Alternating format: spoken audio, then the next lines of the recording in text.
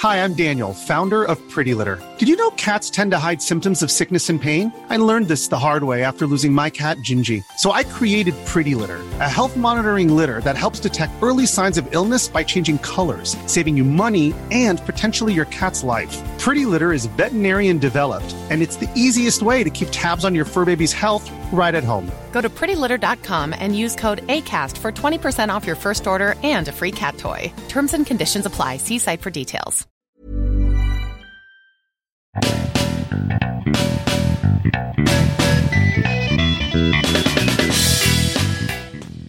Welcome to A Word with Tom Merritt. I'm Tom Merritt, and I'm not here to tell you what to think. I'm here to talk with people about how we think, because there's way more information than any of us could possibly wrap our heads around. So we have to take shortcuts. We have to figure out how to choose what information we pay attention to.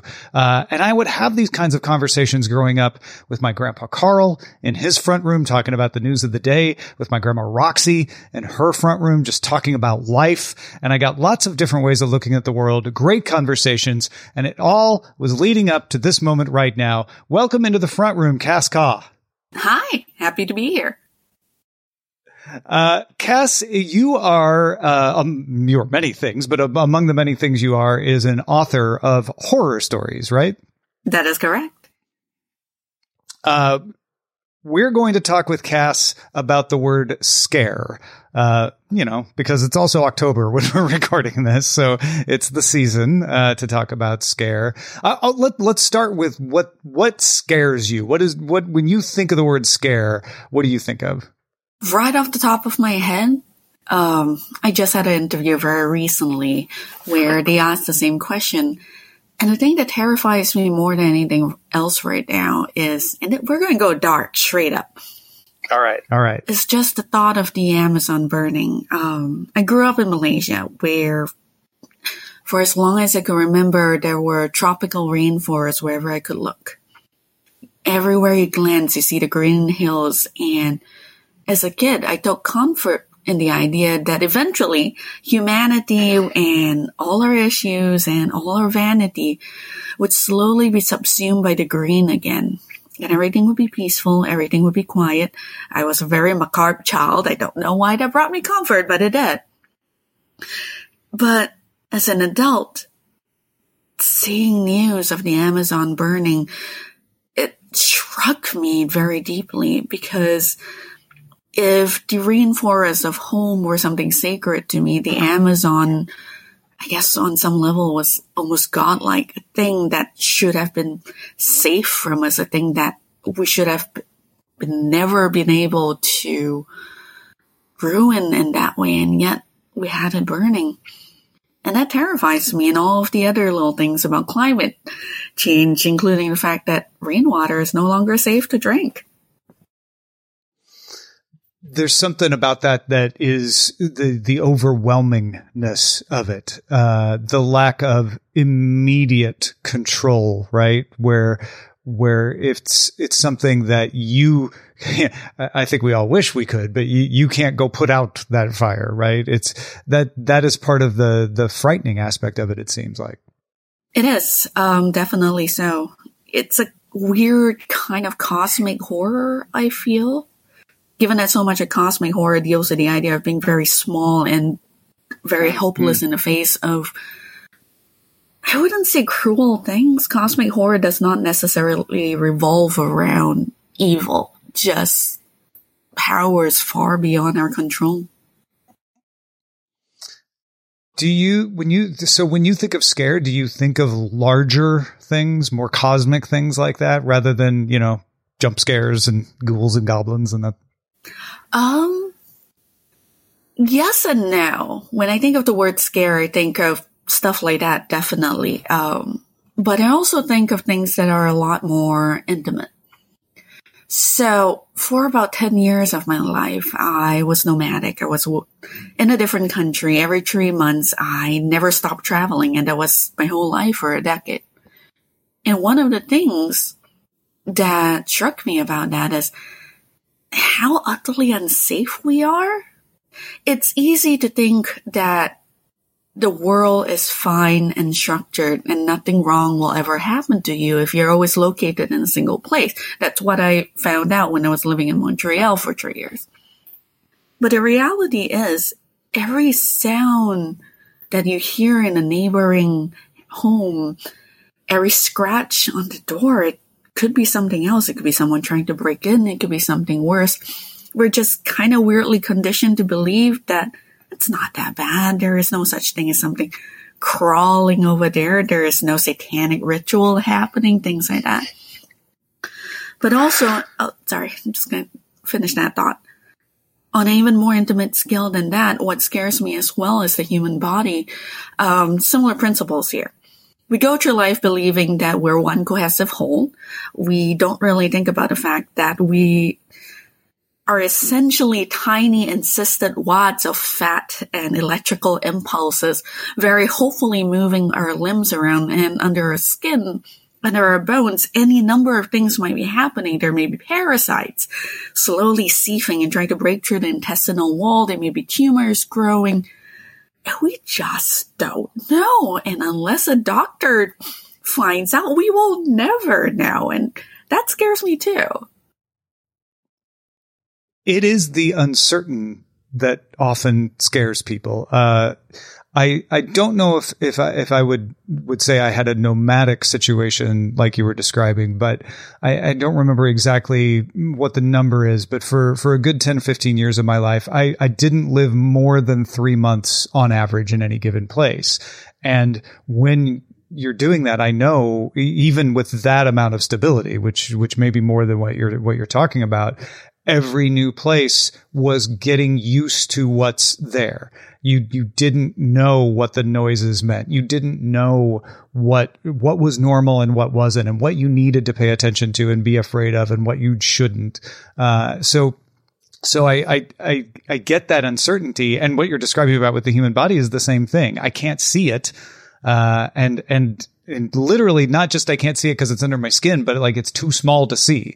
It's uncertainty, and maybe it's fine. There are some parasites that are beneficial, but not all of them. And so if you don't know, I guess that's what I'm circling around to, is it's the unknown. It's the uncertain and the unknown that I feel like is very scary. Yeah, I completely agree with that. If you kind of dissect all of the various fears that we have, it all ties to that ultimately. Just that lack of knowing, which is kind of interesting. Do you like being scared? Oh, that's an interesting question. Do I like being scared? Yes, actually. Especially how adrenaline and endorphin kind of entwine sometimes. And I believe really strongly in the idea of neuroplasticity. I'd rather be scared than be bored, because there's nothing worse to me than looking back at my life and going, wow, where did those years go? And that actually randomly is, to add on to that first question, is something that scared me as well.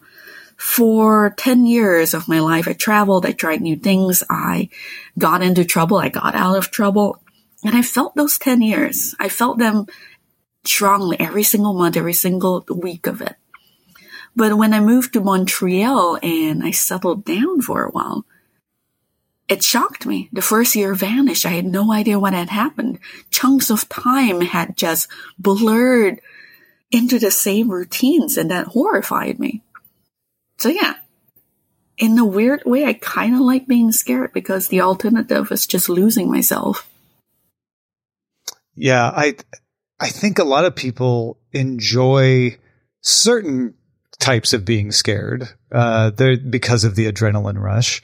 Do you think there are different flavors of being scared, so to speak? Yes, there are definitely different flavors of being scared. I personally cannot deal with jump scares. They're quick, they're cheap, they don't cause any lasting traumatic effects, but oh my God, I cannot deal with them. Even if somebody tells me to the very second a jump scare is coming, I will still leap over the back of a couch and fall over. Don't like those. And then if we're talking about varieties of scares, you have that, and then you have deep existential dread, and that's a different flavor entirely. something that just crawls under the skin and just stays there, just quiet, almost marine-like. Is that your least favorite kind of scare? Actually, no, I really cannot deal with jump scares. The rest of it, it's Jump fine. scares are the worst. Okay, I got it. I feel like my least favorite kind of scare, although I also don't love the jump scare because I agree with you. It feels kind of cheap. And it will still get me sometimes if I know it's coming and you're like, well, what was that for? The first horror movie that made me realize I didn't not like horror movies was The Shining, because it was the first movie where I was realizing that scare could be a slow burn, not necessarily all about, Freddy jumping out of a closet or something. But the scare I like the least is anxiety, which I don't know. Do you count that as scare?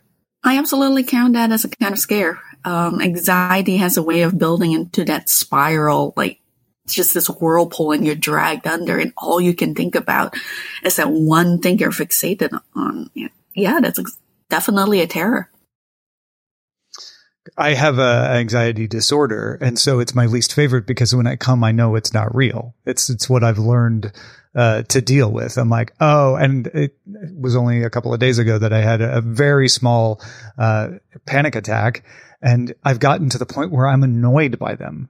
I'm not even scared by them anymore. It's more like, oh, okay, this is what my body decided to do today, and now I have to deal with it and keep reminding myself that I shouldn't let my thoughts attach to it, because it is just the fear. There's, in this case, not a real cause of it, or not a cause that I can do anything about.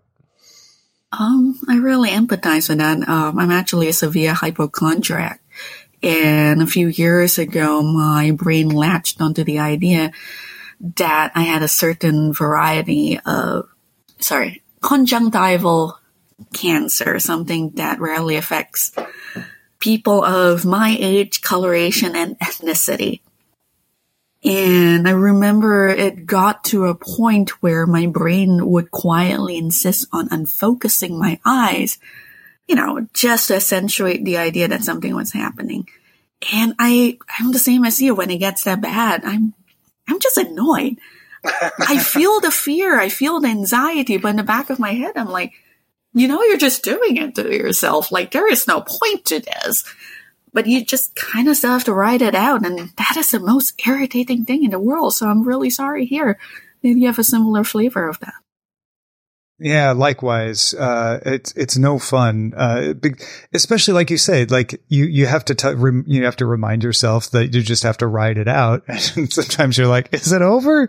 Am I done with this one yet? Like,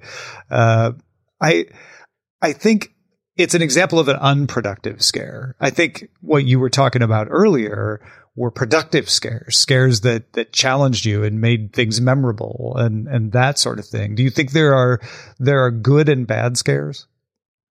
Yes, absolutely. Let me take a moment to put my thoughts together on that. Jump scares are definitely unproductive scares, as we've discussed. They're just terrible. They're there to make you go, and look very undignified in front of your friends. Productive scares, God, they challenge you, they push you. And there is, I think, this exhilaration, this sense of accomplishment, if you can just kind of nudge yourself over the last hurdle and throw yourself into a thing.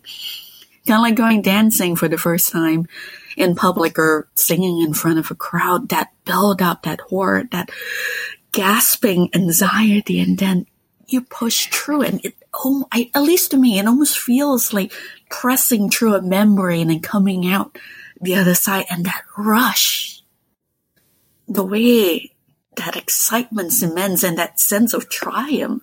Yeah, there's definitely productive scares out there. Do you have an example of the most productive scare you ever worked through? Yes, actually.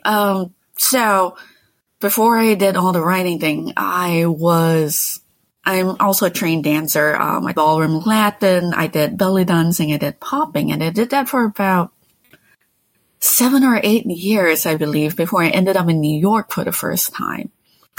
That was also where I ran out of money because Malaysian currency, it does not go far in New York. And because I was very young and I did not have enough disciplines, I ended up dancing on the streets for money. I went busking. And I remember that very first moment when a friend was like, all right, you're up. Just go dance in front of that crowd of commuters. And I was like, holy crap. This is the most terrifying thing I've ever done in my life. And I hung off a helipad just for fun. And I went out there and I started to dance. I took in those eyes. I took in the crowd. And I think that was the last time I was ever afraid of performing and I was ever afraid of putting myself out there, because once you've walked into a crowd of hundreds not knowing how to react completely spontaneously, nothing else feels quite as bad.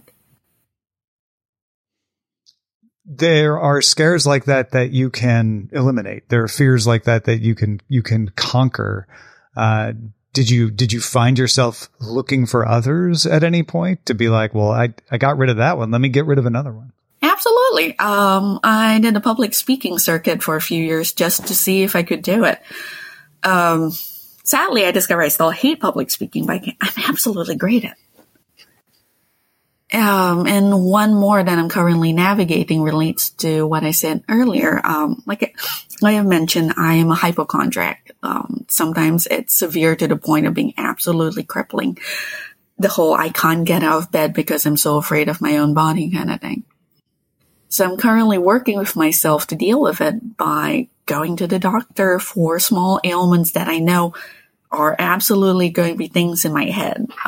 Just little checkups. Little things here and there. Just kind of to build up my confidence. It's starting to work. Not quite there yet, but one day. Well, good. I'm glad to hear that it's starting to work, and I wish you the best in overcoming that. I know those sorts of things, they're slippery, you know, they're hard to get hold of and therefore harder to work through. Thank you so much.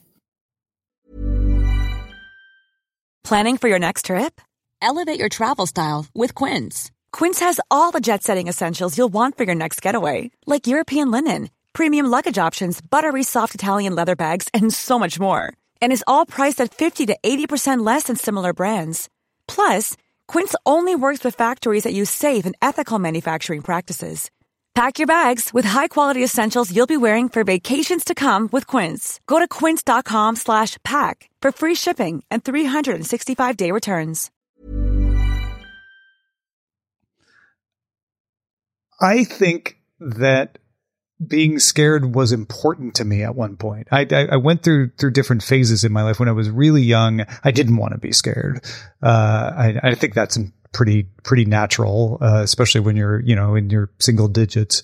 And then I got to a point when I decided I wanted to do scary things. And it was after I had experiences where, I moved to a place. I lived in the same house I was born in for the first 18 years of my life. And then I moved away, and that was terrifying because I'd never lived anywhere else. But once I realized I could do it, I started to want to do scarier things.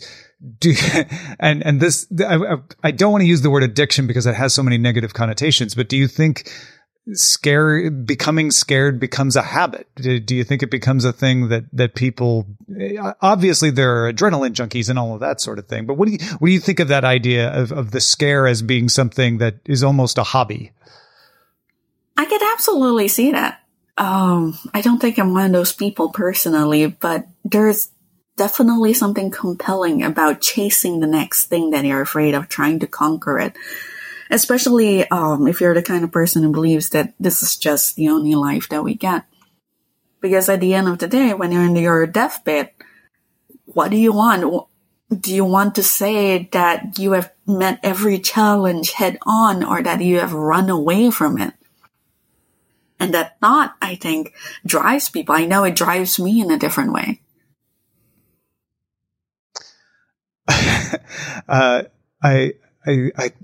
I wonder sometimes if being scared also helps people work through something. I know you're writing horror. What is it about horror that drew you to write those particular kinds of stories?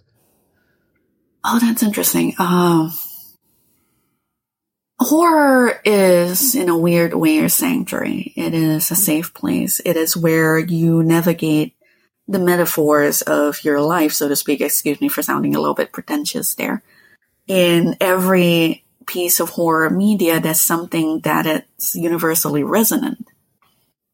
And going through a horror game, reading a horror book, or watching a horror movie, you get to place yourself in the face of that truth, that universal terror, and be assured that you can walk out the other side.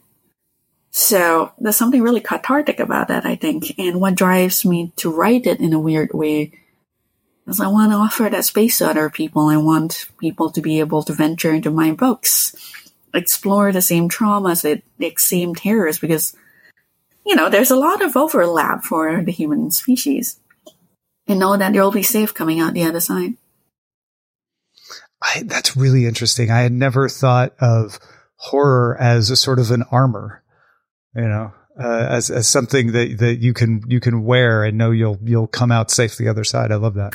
Kind of like running around in a simulation, huh? Yeah, right. I mean, I guess that's true. That is the appeal to any game that we play, is that it's a game, right? And the consequences are limited, and we know what they are. Uh-huh. Do you, okay, so my wife, doesn't like scary movies. She doesn't like horror, she says. But we often end up going to see them.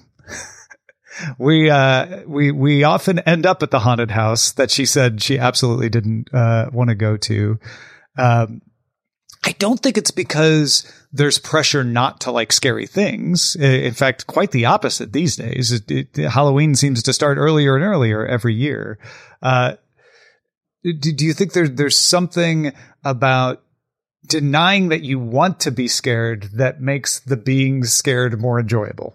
I mean, absolutely. That is applicable to everything. Nothing is more tempting than that little pint of ice cream in your freezer when you're like, I am not eating sugar for 2 weeks. Oh, and then it becomes the most tantalizing, precious thing, and it just consumes you with desire. And I think that's applicable here as well in a slightly different way.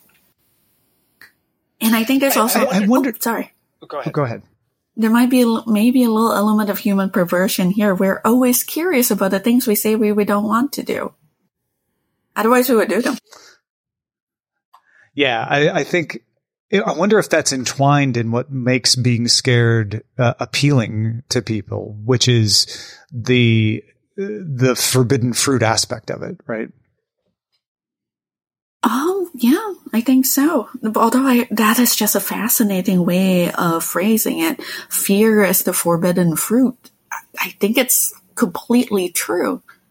We are, I think, as a species, just built to avoid fear. It is how we run our lives. We touch fire for the first time, we jolt away and we go, oh, we're never going to do that again. But, wow. Sorry, I'm just struck by that thought. Yeah, there is something genuinely compelling about it. Yeah, I had never thought about that before until you were talking about it. So you kind of put that in my head. I wonder if there's something. I don't know. I wonder if there's any other examples of like something primal like fear, where we have fear, like you said, to learn. To avoid a threat, right? We're afraid of the tiger in the grass because that'll make sure that we run away and don't get eaten by the tiger. Are there other emotions or other feelings that are similar to that where we repurpose them? Lust, I think. We are a perverted species, especially if you look at the huge breadth of kinks that exists out there. And I think there's a similar draw there, although I think with sex and lust, it's less about the biological safety and more societal upbringing. I think a lot of the world is very much affected by how Christianity swept across the globe and, what that teaches. So with kink or fetish, you look at those barriers, you look at what you're told, and you go like, wait a second, what if I did this or that? And in a similar way, I think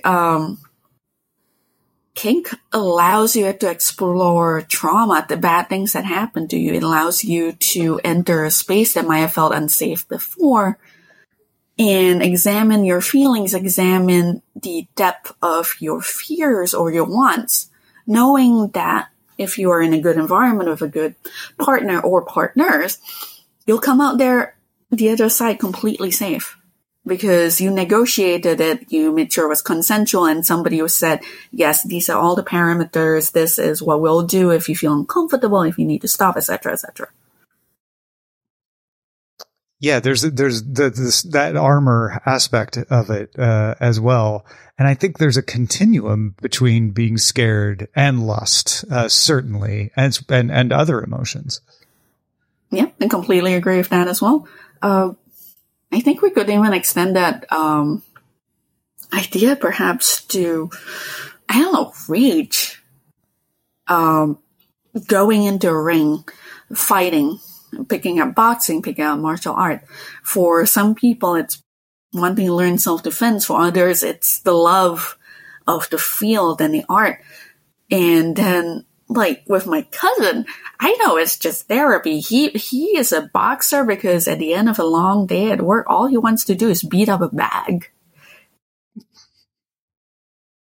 Well, that's what everyone says, right? You take out your frustrations in that way, in lots of different ways, but that is one example, one way. It is. It was absolutely true for me as well. When I found out my dad had died by suicide, the first thing I did was look at my mother and go, so tomorrow we are going to therapy. And she was like, what? I'm like, I cannot deal with this alone. We need a professional to assist me with this. So off we went to therapy. I got set up on that. Came home. And I was still this boiling cauldron of pain and anger and disappointment and all those things that kind of shows up when you find out news like that. So the next thing I did was sign up for personal training. I had done kickboxing for a few years before that, but I wanted something else. I wanted to be competitive because I knew it would put my body through a lot. It would demand a lot from me, and I would have an outlet for everything I was feeling. And that led to doing like 4 or 5 hours at the gym every day for about a year. I have a distinct memory of at one point, I was like, I could probably do a 5th class. And my trainer, who is 6 feet tall, and I am not 6 feet, I'm about 5'4", and I look like a chipmunk if you've not seen my pictures before, walked over to me as I tried to go to the class, picked me up by the waist, and just calmly walked to the door, pushed me out, pulled the door closed behind him. As I stared at him in just complete confusion, he went, go home! Yes, so definitely punching things it's good. Well, I'm sorry you had to go through something like that. And I'm impressed by your immediate reaction, which I think more people should feel comfortable having, which is we need to go to therapy. And also I'm thankful that you had an instructor that was able to help you put the limits there.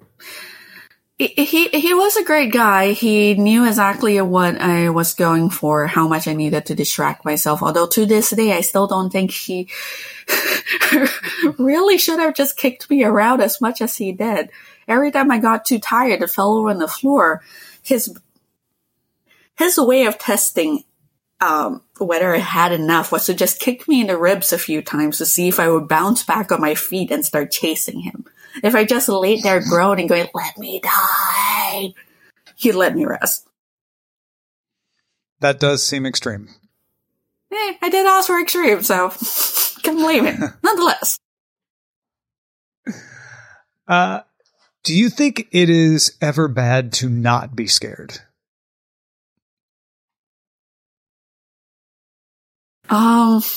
Yes, as somebody who has come out several near brushes with death or horrible bodily harm, there are days when you should let your fear speak for you. You mentioned dangling off of a helipad earlier. Was that an example of that? Oh, no. But the first time I decided to do the whole traveling thing, I was about 25 and desperate to make my name known in the video game industry. I'd written an article that no one had read, and I got into my head that the best way to convince people to read my articles or to pay attention to me was to go to all the game conventions in the West. Surely that was the first thing I had to do. So I took my life savings and I flew to San Francisco to crash on the couch of a friend who I'd met through World of Warcraft. I'd never seen his picture before. Obviously, everything is fine. We're having this conversation right now, but I'm very aware in a very different timeline, I am dead. So that is probably a good example of when I should have probably let fear take over. I just got lucky. Right. So in other words, the story may have turned out all right, but it wasn't guaranteed to have turned out all right. Oh, absolutely not. Yeah. That said, I have made some very good friends through World of Warcraft. It's, there's a way to negotiate that process, right? There is. And he was lovely. And everything obviously turned out all right. But just at the back of my head, I'm like, When I moved from Austin to San Francisco, I ended up staying with two people along the way as I made my way out, because I packed all my stuff in a U-Haul, rented it, and drove out. Actually, it was a Ryder truck. Not that matters. And I stayed with two people that I had only met on the internet. This was even before World of Warcraft. These are just people that I had met, on forums, on message boards. So yeah, I probably shouldn't have done that either. One of them in Tucson made me sleep locked on her porch because she was smarter than I was and was like, well, I don't know you, I'm willing to give you a place to sleep. And I was like, yeah, I totally understand. And thankfully she, was great. And we got to have a nice breakfast the next morning and chat about all the things that we chatted about on the message board in real life. And it turned out great. She didn't know that I wasn't going to do something crazy, and I didn't, thankfully for both of us. But yeah, there was a situation where she was a little scared, and it wasn't necessary, but maybe wise. Fear keeps us safe. It's not always what gives us the best result, but it is there to keep us safe. Well, I always like to finish these conversations with a little word game. Would you like to play along? Oh gosh, yeah. It's called This or That. I'll just give you two things, and you tell me which one you'd pick and why. Go for it. I'm nervous. All right. The first one is physical books or digital books? Digital books, definitely, hands down. While I do appreciate the smell and the feel of a physical book, I was a nomad for 10 years, and I'm also an avid reader. I am absolutely voracious in my reading, in fact. And for the first few years, it was just me lugging around far too many pounds of paperbacks. Like, oh God, how am I going to survive this? I have to walk how many miles to get to my new place? So when Kindles became a thing and they were affordable enough for me, I grabbed them and just never looked back. I can probably afford to have a physical library now, but old habits die hard.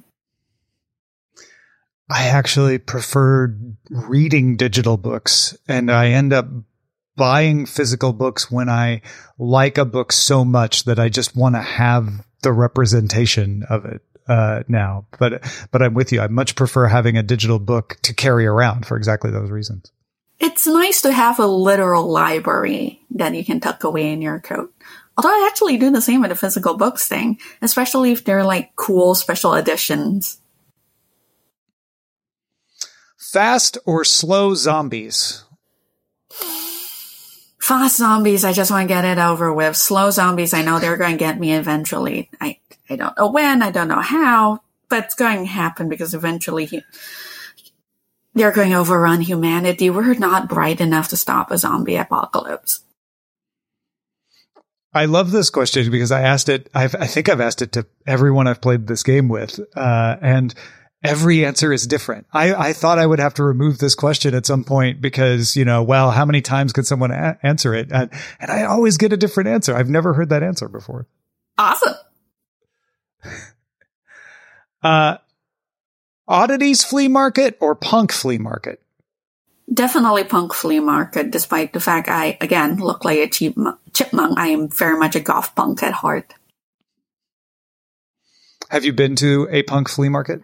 Not yet, and that's the other reason I chose that answer. I am definitely looking forward to finding my first one somewhere in New York City. Yeah, I think when I was looking up these questions, I think I found one in Long Island. So it's so far down. Somewhat close. I know, exactly.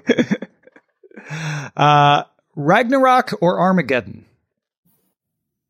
Ragnarok, hands down. Giant wolf, serpents out of control, Valkyries in the sky, epic fights, frost giants. Armageddon just seems in comparison. Yeah, what's not to love about a good Ragnarok? Savory or dessert crepes? Oh, you're really throwing the tough ones at me now. Savory or dessert crepes? Dessert crepes by a very slim margin because one of my favorite things in the world is the lemon zest and sugar crepes that you can get in Paris, where they do it just right and the acidity and the sugar blend perfectly. Now I'm hungry. I'm not sorry. Dreams or nightmares? That one's interesting. My first instinct would be dreams, but at the same time, I've had night terrors for as long as I could remember. And I do mean for as long as I could remember. As a child, I had a habit of waking up mid-run as I was trying to escape something in my nightmares.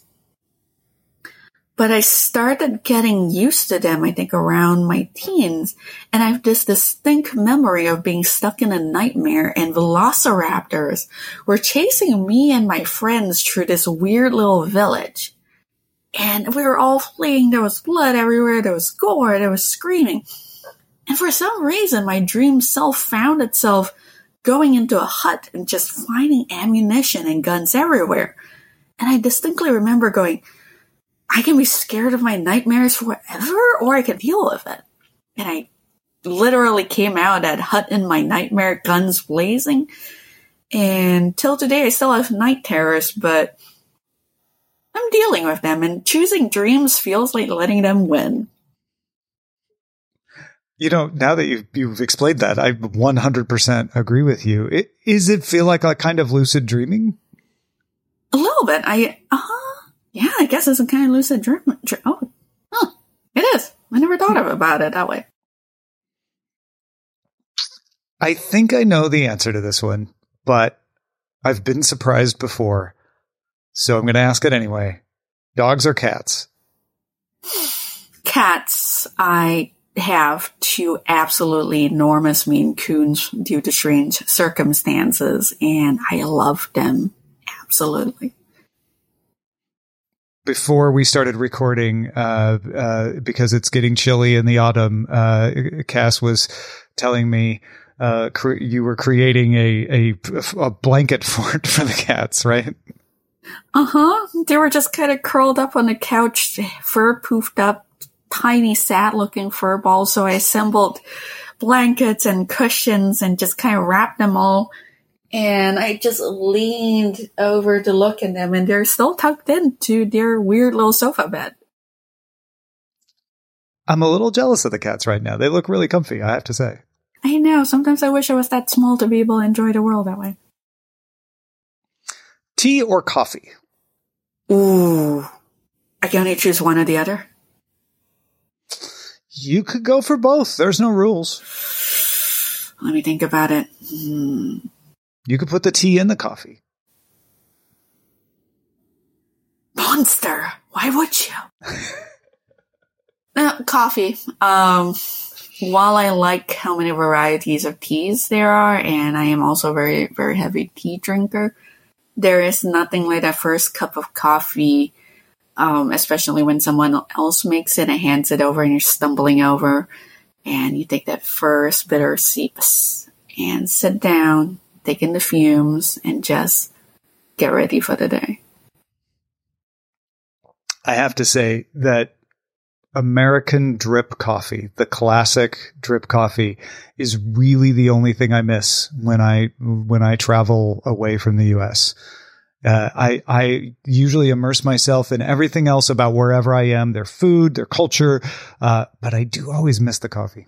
Well, same here. There's just some special quality to it. I don't know what it is. And I actually really enjoy diner coffee, although a lot of people are like, that's trash. I love diner coffee. It's good. I think I may have even mentioned it on the show before, but one of the best cups of coffee I ever had was at like this cheap diner in the middle of a national park in Texas one time, and it was probably even instant. I don't even know, but it was just really good. Sometimes the world surprises you in that way. All right. Last one, hot or cold? This one's interesting. So if you asked me that question about 15 years ago, I would say hot, because I grew up in Malaysia. I'm really used to the tropical heat. But after 3 years in Quebec, anything above 67 Fahrenheit makes me want to claw out of my skin. So definitely cold. So Quebec readjusted your internal thermometer? Pretty much. We regularly had temperatures of negative 40 Fahrenheit. Yeah, that'll do it. Right? Well, Cass, thank you so much for talking, for opening up so much and sharing so much with me today. I really appreciate it. Thank you so much for having me on this show. I love your questions. They really made me think a lot. Oh, thanks. I'm glad. I know you have lots of projects, lots of books.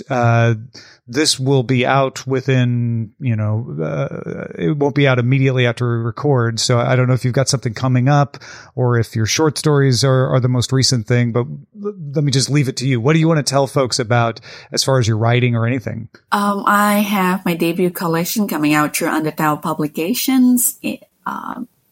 In November, actually. Gosh, that's so close.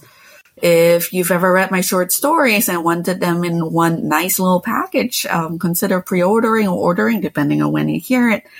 And next year, my mermaid novella comes out in May. It is the story of an immortal carnivorous mermaid and a strange doctor who find himself in the deep woods, confronted with 3 surgeons in a village of feral immortal children. It's going to be very bloody, and that's all I'm going to say about it. I am ready for that. I am very excited for that. I will be looking out for that. I'm a big fan of the mermaid. The real mermaid stories, not the happy singing mermaid. Those are fine. I'm not going to, yuck your yum if that's your thing. But I've gotten to know some of the more traditional, like dangerous mermaid stories. I can't wait to read yours. That sounds amazing. My mermaids are always hungry. So the collection is called Breakable Things, right? That's right. So if it's past November, go buy it. And if it's not out yet, pre-order it. Thanks to our producers, Jen Cutter and Anthony Lemos. Thank you for listening to this show and telling your friends about it. You can get an ad-free version of this show with Acast Plus. Click on Access Exclusive Content at awordpodcast.com, and we'll have a word with you next time.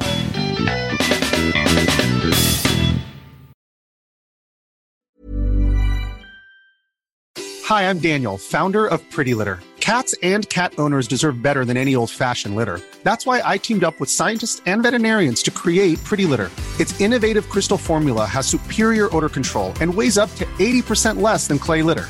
Pretty Litter even monitors health by changing colors to help detect early signs of potential illness. It's the world's smartest kitty litter. Go to prettylitter.com and use code ACAST for 20% off your first order and a free cat toy. Terms and conditions apply. See site for details.